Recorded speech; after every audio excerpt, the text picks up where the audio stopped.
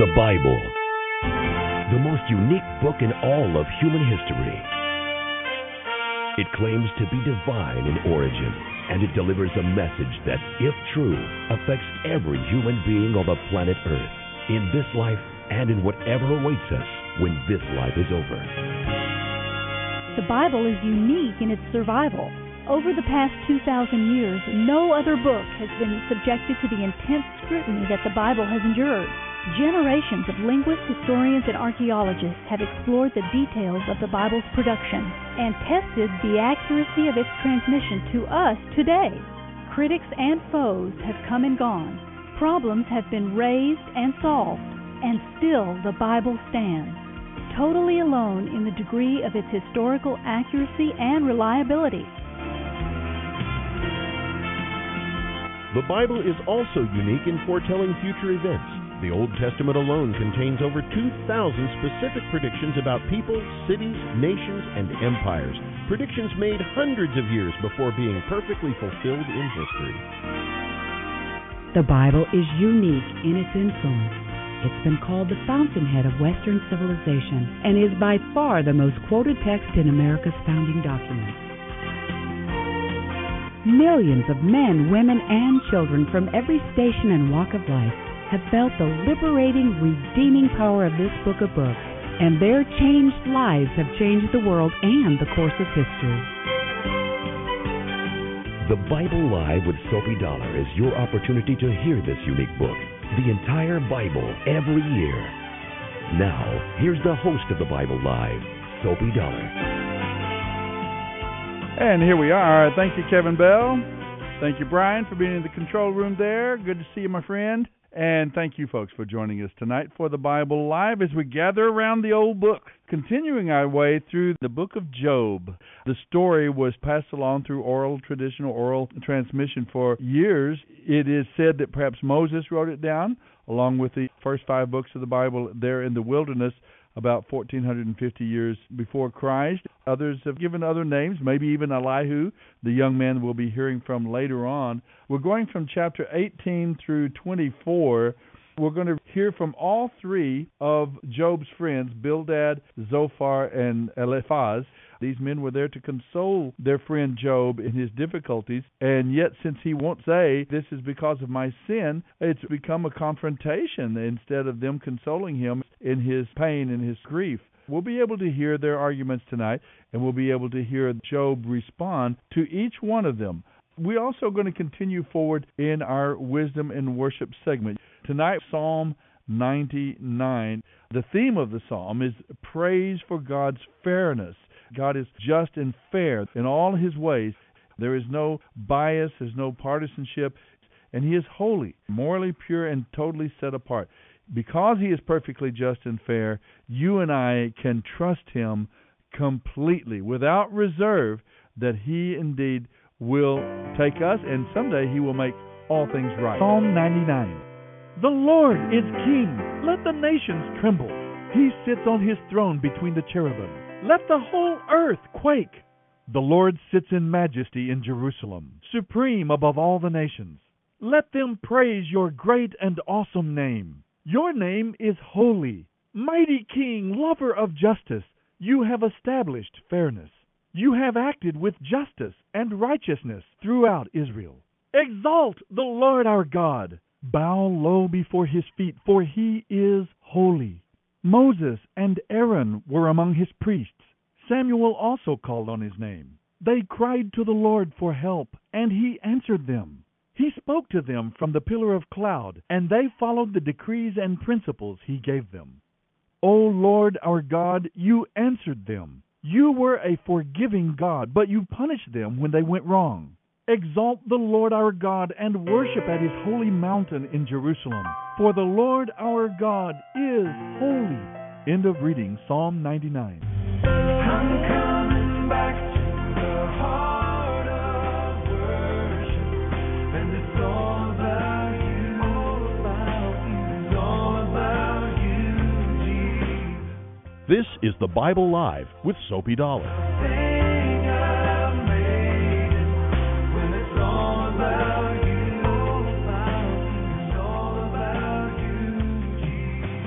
Book of Job, chapters 18 through 24. So we're going to be hearing, as I said before, Bildad's second speech, and then we'll have Job answer Bildad, then Zophar, then Job will answer him, then Eliphaz, and Job will answer him. We'll hear all of them tonight. Remember, Job is sitting there in his boils and his sores. He's lost his family, his 10 children. He's lost all of his possessions, his homes, his herds, his wealth.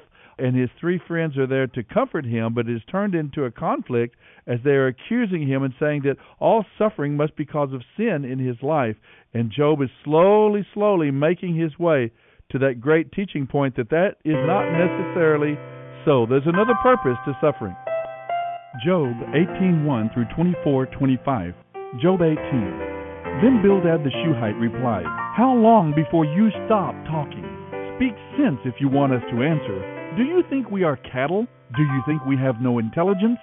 You may tear your hair out in anger, but will that cause the earth to be abandoned? Will it make rocks fall from the cliff? The truth remains that the light of the wicked will be snuffed out. The sparks of their fire will not glow. The light in their tent will grow dark. The lamp hanging above them will be quenched. The confident stride of the wicked will be shortened. Their own schemes will be their downfall. The wicked walk into a net. They fall into a pit that's been dug in the path. A trap grabs them by the heel. A noose tightens around them. A snare lies hidden in the ground. A rope lies coiled on their path. Terrors surround the wicked and trouble them at every step. Their vigor is depleted by hunger, and calamity waits for them to stumble. Disease eats their skin. Death devours their limbs. They are torn from the security of their tent, and they are brought down to the king of terrors. The home of the wicked will disappear beneath a fiery barrage of burning sulfur. Their roots will dry up, and their branches will wither. All memory of their existence will perish from the earth. No one will remember them. They will be thrust from light into darkness, driven from the world. They will have neither children nor grandchildren nor any survivor in their home country. People in the West are appalled at their fate. People in the East are horrified. They will say this was the home of a wicked person, the place of one who rejected God. Job 19. Then Job spoke again. How long will you torture me? How long will you try to break me with your words? 10 times now you have meant to insult me. You should be ashamed of dealing with me so harshly. And even if I have sinned, that is my concern, not yours. You are trying to overcome me, using my humiliation as evidence of my sin. But it is God who has wronged me. I cannot defend myself, for I am like a city under siege. I cry out for help, but no one hears me. I protest, but there is no justice. God has blocked my way and plunged my path into darkness. He has stripped me of my honor and removed the crown from my head. He has demolished me on every side, and I am finished. He has destroyed my hope. His fury burns against me. He counts me as an enemy. His troops advance. They build up roads to attack me. They camp all around my tent. My relatives stay far away, and my friends have turned against me. My neighbors and my close friends are all gone. The members of my household have forgotten me. The servant girls consider me a stranger. I am like a foreigner to them.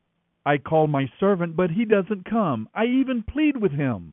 My breath is repulsive to my wife. I am loathsome to my own family. Even young children despise me. When I stand to speak, they turn their backs on me. My close friends abhor me. Those I loved have turned against me.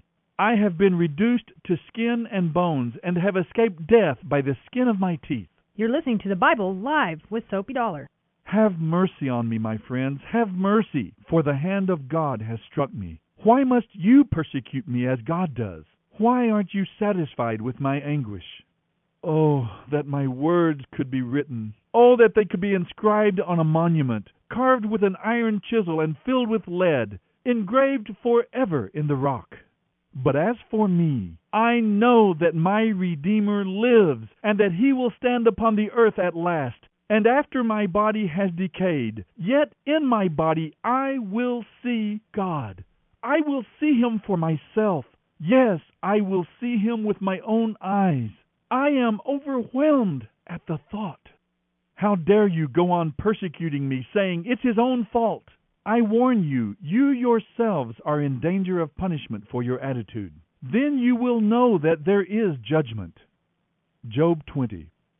Then Zophar the Naamathite replied, I must reply because I am greatly disturbed. I have had to endure your insults, but now my spirit prompts me to reply. Don't you realize that ever since people were first placed on the earth, the triumph of the wicked has been short-lived, and the joy of the godless has been only temporary? Though the godless man's pride reaches to the heavens, and though his head touches the clouds, yet he will perish forever, thrown away like his own dung.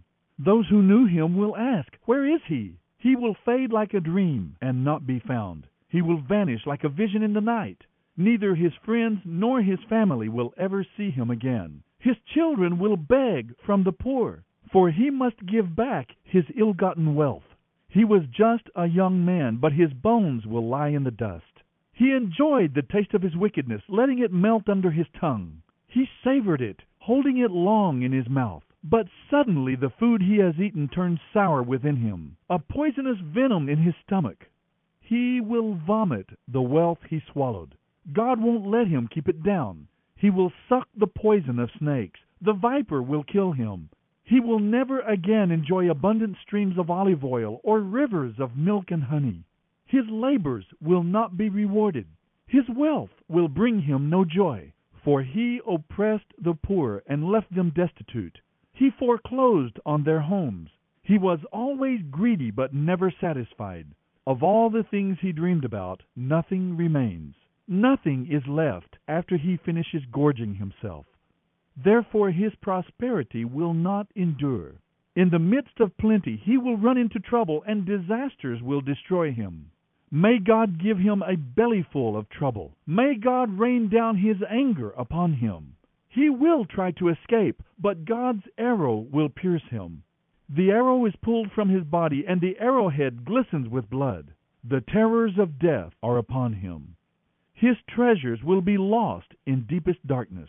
A wildfire will devour his goods, consuming all he has left.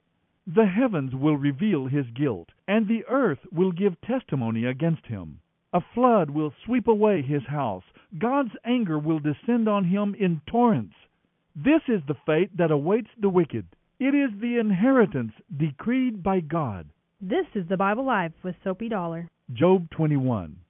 Then Job spoke again. Listen closely to what I am saying. You can console me by listening to me. Bear with me and let me speak. After I have spoken, you may mock me. My complaint is with God, not with people. No wonder I'm so impatient. Look at me and be stunned. Put your hand over your mouth in shock. When I think about what I am saying, I shudder. My body trembles. The truth is that the wicked live to a good old age. They grow old and wealthy. They live to see their children grow to maturity, and they enjoy their grandchildren. Their homes are safe from every fear, and God does not punish them. Their bulls never fail to breed. Their cows bear calves without miscarriage. Their children skip about like lambs in a flock of sheep. They sing with tambourine and harp. They make merry to the sound of the flute. They spend their days in prosperity. Then they go down to the grave in peace. All this, even though they say to God, "Go away. We want no part of you and your ways." Who is the Almighty, and why should we obey Him? What good will it do us if we pray? But their prosperity is not of their own doing, so I will have nothing to do with that kind of thinking. Yet the wicked get away with it, time and time again. They rarely have trouble, and God skips them when He distributes sorrows in His anger. Are they driven before the wind like straw? Are they carried away by the storm? No, not at all. Well, you say, at least God will punish their children. But I say that God should punish the ones who sin, not their children. Let them feel their own penalty. Let their own eyes see their destruction. Let them drink deeply of the anger of the Almighty. For when they are dead, they will not care what happens to their family. But who can teach a lesson to God, the supreme judge? One person dies in prosperity and security, the very picture of good health. Another person dies in bitter poverty, never having tasted the good life. Both alike are buried in the same dust, both eaten by the same worms. Look, I know your thoughts. I know the schemes you plot against me. You will tell me of rich and wicked people who came to disaster because of their sins. But I tell you to ask those who have been around, and they can tell you the truth. Evil people are spared in times of calamity and are allowed to escape. No one rebukes them openly. No one repays them for what they have done. When they are carried to the grave, an honor guard keeps watch at their tomb. A great funeral procession goes to the cemetery. Many pay their respects as the body is laid to rest, and the earth gives sweet repose. How can you comfort me? All your explanations are wrong. You're listening to The Bible Live with Soapy Dollar. Job 22. Then Eliphaz the Temanite replied, Can a person's actions be of benefit to God? Can even a wise person be helpful to him? Is it any pleasure to the Almighty if you are righteous? Would it be any gain to him if you were perfect? Is it because of your reverence for him that he accuses and judges you? Not at all. It is because of your wickedness. Your guilt has no limit. For example, you must have lent money to your friend and then kept the clothing he gave you as a pledge. Yes, you stripped him to the bone. You must have refused water for the thirsty and food for the hungry. After all, you think the land belongs to the powerful and that those who are privileged have a right to it. You must have sent widows away without helping them and crushed the strength of orphans. That is why you are surrounded by traps and sudden fears. That is why you cannot see in the darkness, and waves of water cover you. God is so great, higher than the heavens, higher than the farthest stars. But you reply, that's why God can't see what I am doing. How can he judge through the thick darkness? For thick clouds swirl about him, and he cannot see us. He is way up there, walking on the vault of heaven. Will you continue on the old paths where evil people have walked? They were snatched away in the prime of life, and the foundations of their lives were washed away forever. For they said to God, Leave us alone. What can the Almighty do for us?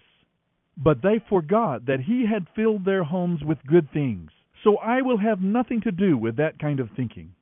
Now the righteous will be happy to see the wicked destroyed, and the innocent will laugh them to scorn. They will say, Surely our enemies have been destroyed. The last of them have been consumed in the fire. Stop quarreling with God. If you agree with him, you will have peace at last, and things will go well for you. Listen to his instructions and store them in your heart. If you return to the Almighty and clean up your life, you will be restored. Give up your lust for money and throw your precious gold into the river. Then the Almighty himself will be your treasure. He will be your precious silver. Then you will delight yourself in the Almighty and look up to God. You will pray to him and he will hear you, and you will fulfill your vows to him. Whatever you decide to do will be accomplished, and light will shine on the road ahead of you. If someone is brought low and you say, Help him up, God will save the downcast. Then even sinners will be rescued by your pure hands. Job 23. Then Job spoke again. My complaint today is still a bitter one, and I try hard not to groan aloud. If only I knew where to find God, I would go to his throne and talk with him there. I would lay out my case and present my arguments. Then I would listen to his reply and understand what he says to me. Would he merely argue with me in his greatness? No, he would give me a fair hearing. Fair and honest people can reason with him, so I would be acquitted by my judge. I go east, but he is not there. I go west, but I cannot find him. I do not see him in the north, for he is hidden. I turn to the south, but I cannot find him. But he knows where I am going, and when he has tested me like gold in a fire, he will pronounce me innocent. For I have stayed in God's paths. I have followed his ways and not turned aside. I have not departed from his commands, but have treasured his word in my heart. Nevertheless, his mind concerning me remains unchanged, and who can turn him from his purposes? Whatever he wants to do, he does. So he will do for me all he has planned. He controls my destiny. No wonder I am so terrified in his presence. When I think of it, terror grips me. God has made my heart faint. The Almighty has terrified me. Darkness is all around me. thick, impenetrable darkness is everywhere. You're listening to The Bible Live with Soapy Dollar. Job 24. Why doesn't the Almighty open the court and bring judgment? Why must the godly wait for him in vain? Evil people steal land by moving the boundary markers. They steal flocks of sheep, and they even take donkeys from the poor and fatherless. A poor widow must surrender her valuable ox as collateral for a loan. The poor are kicked aside. The needy must hide together for safety. Like the wild donkeys in the desert, the poor must spend all their time just getting enough to keep body and soul together. They go into the desert to search for food for their children. They harvest a field they do not own, and they glean in the vineyards of the wicked. All night they lie naked in the cold, without clothing or covering. They are soaked by mountain showers, and they huddle against the rocks for want of a home. The wicked snatch a widow's child from her breast. They take the baby as a pledge for a loan. The poor must go about naked without any clothing. They are forced to carry food while they themselves are starving. They press out olive oil without being allowed to taste it, and they tread in the winepress as they suffer from thirst. The groans of the dying rise from the city, and the wounded cry for help, yet God does not respond to their moaning. Wicked people rebel against the light. They refuse to acknowledge its ways. They will not stay in its paths. The murderer rises in the early dawn to kill the poor and needy. At night he is a thief. The adulterer waits for the twilight, for he says, "No one will see me then." He masks his face so no one will know him. They break into houses at night and sleep in the daytime. They are not acquainted with the light. The black night is their morning. They ally themselves with the terrors of darkness. But they disappear from the earth as quickly as foam is swept down a river. Everything they own is cursed, so that no one enters their vineyard. Death consumes sinners, just as drought and heat consume snow. Even the sinner's own mother will forget him. Worms will find him sweet to eat. No one will remember him. Wicked people are broken like a tree in the storm, for they have taken advantage of the childless, who have no protecting sons. They refuse to help the needy widows. God in His power drags away the rich. They may rise high, but they have no assurance in life. They may be allowed to live in security, but God is always watching them. And though they are great now, in a moment they will be gone like all others, withered like heads of grain. Can anyone claim otherwise? Who can prove me wrong? End of reading Job 18:1 through 24:25.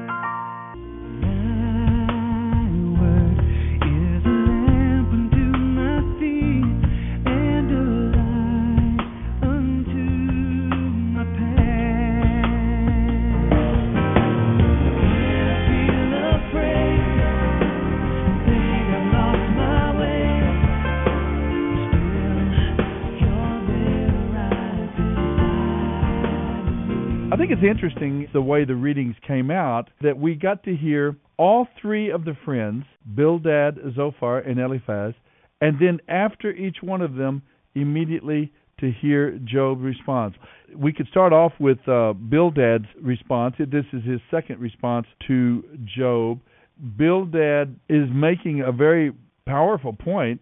There is some truth to what they say. Yes, evil and evil people will be ultimately judged and punished. Throughout the Scriptures, we are told clearly that there will be a judgment on wickedness and evil. Wickedness and evil will be judged and destroyed, and through grace, those who are repentant and turn from their sin and trust in Him, God forgives their sin and God is sanctifying our lives. We will be saved that judgment because of God's redemptive plan, because of the Savior, because of Jesus, the Messiah. But that doesn't all take place in this lifetime. All the time we are on planet Earth in these bodies, that is not the time of that judgment. That total, final, ultimate judgment will not happen until we go into eternity. The other point is that Job is not among them. Bildad is accusing that Job is among the wicked and the evil who are being punished and judged. And Job is not. We know that not only because of Job's declaration, but also we know the behind the story. That is true. Job is repentant, and he is a godly, righteous man living in God's grace and goodness. He is not an unrepentant sinner rebelling against God. And finally, not only is Job not among them, but suffering is not always a sure sign of sin or judgment. Job hits bottom in terms of his morale and his hope, but still, he has this mighty proclamation in Job 19. I know that my Redeemer lives. My Redeemer, that's a Redeemer, one who purchases our salvation. He will stand upon the earth at last after my body has decayed, yet in my body I will see God. Job is still questioning why good people suffer, why wicked sometimes seem to prosper. Job brings that out in his argument with Zophar. Zophar says all evil people, bad things always happen to them. And Job said that's not true. Evil people often prosper, and good people do often suffer. Spiritually, those who rebel against God, they are always empty and shallow, just very temporary joys. It always brings sadness and despair. Sin robs and destroys, but not always in this life. Often wicked people do seem to prosper. They get elected presidents, they get power, they get wealth. Goodness, on the other hand, always brings deep inner joy, always is spiritually satisfying. Generally speaking, it also brings health and safety and stability and success. That is true from even the Proverbs, but not always. Good people suffer as well. Why is that true? We'll talk about that tomorrow night, but remember, this life is about harvest, not about judgment. The Bible Live with Sophie Dollar. Sophie reads from the New Living Translation by Tyndale House Publishers. The Bible Live is dedicated to helping promote spiritual revival across America, and your financial support is needed. Please mail your tax-deductible gift to the Bible Live, Post Office Box 18888. That's the Bible Live, P.O. Box 18888, San Antonio, Texas 78218. You may also make credit card donations at the ministry website, thebiblelive.com.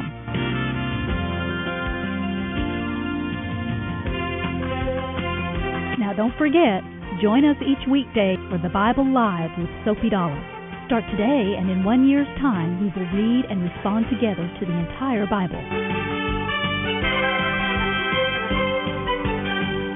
Let the most important word you hear each day be God's Word.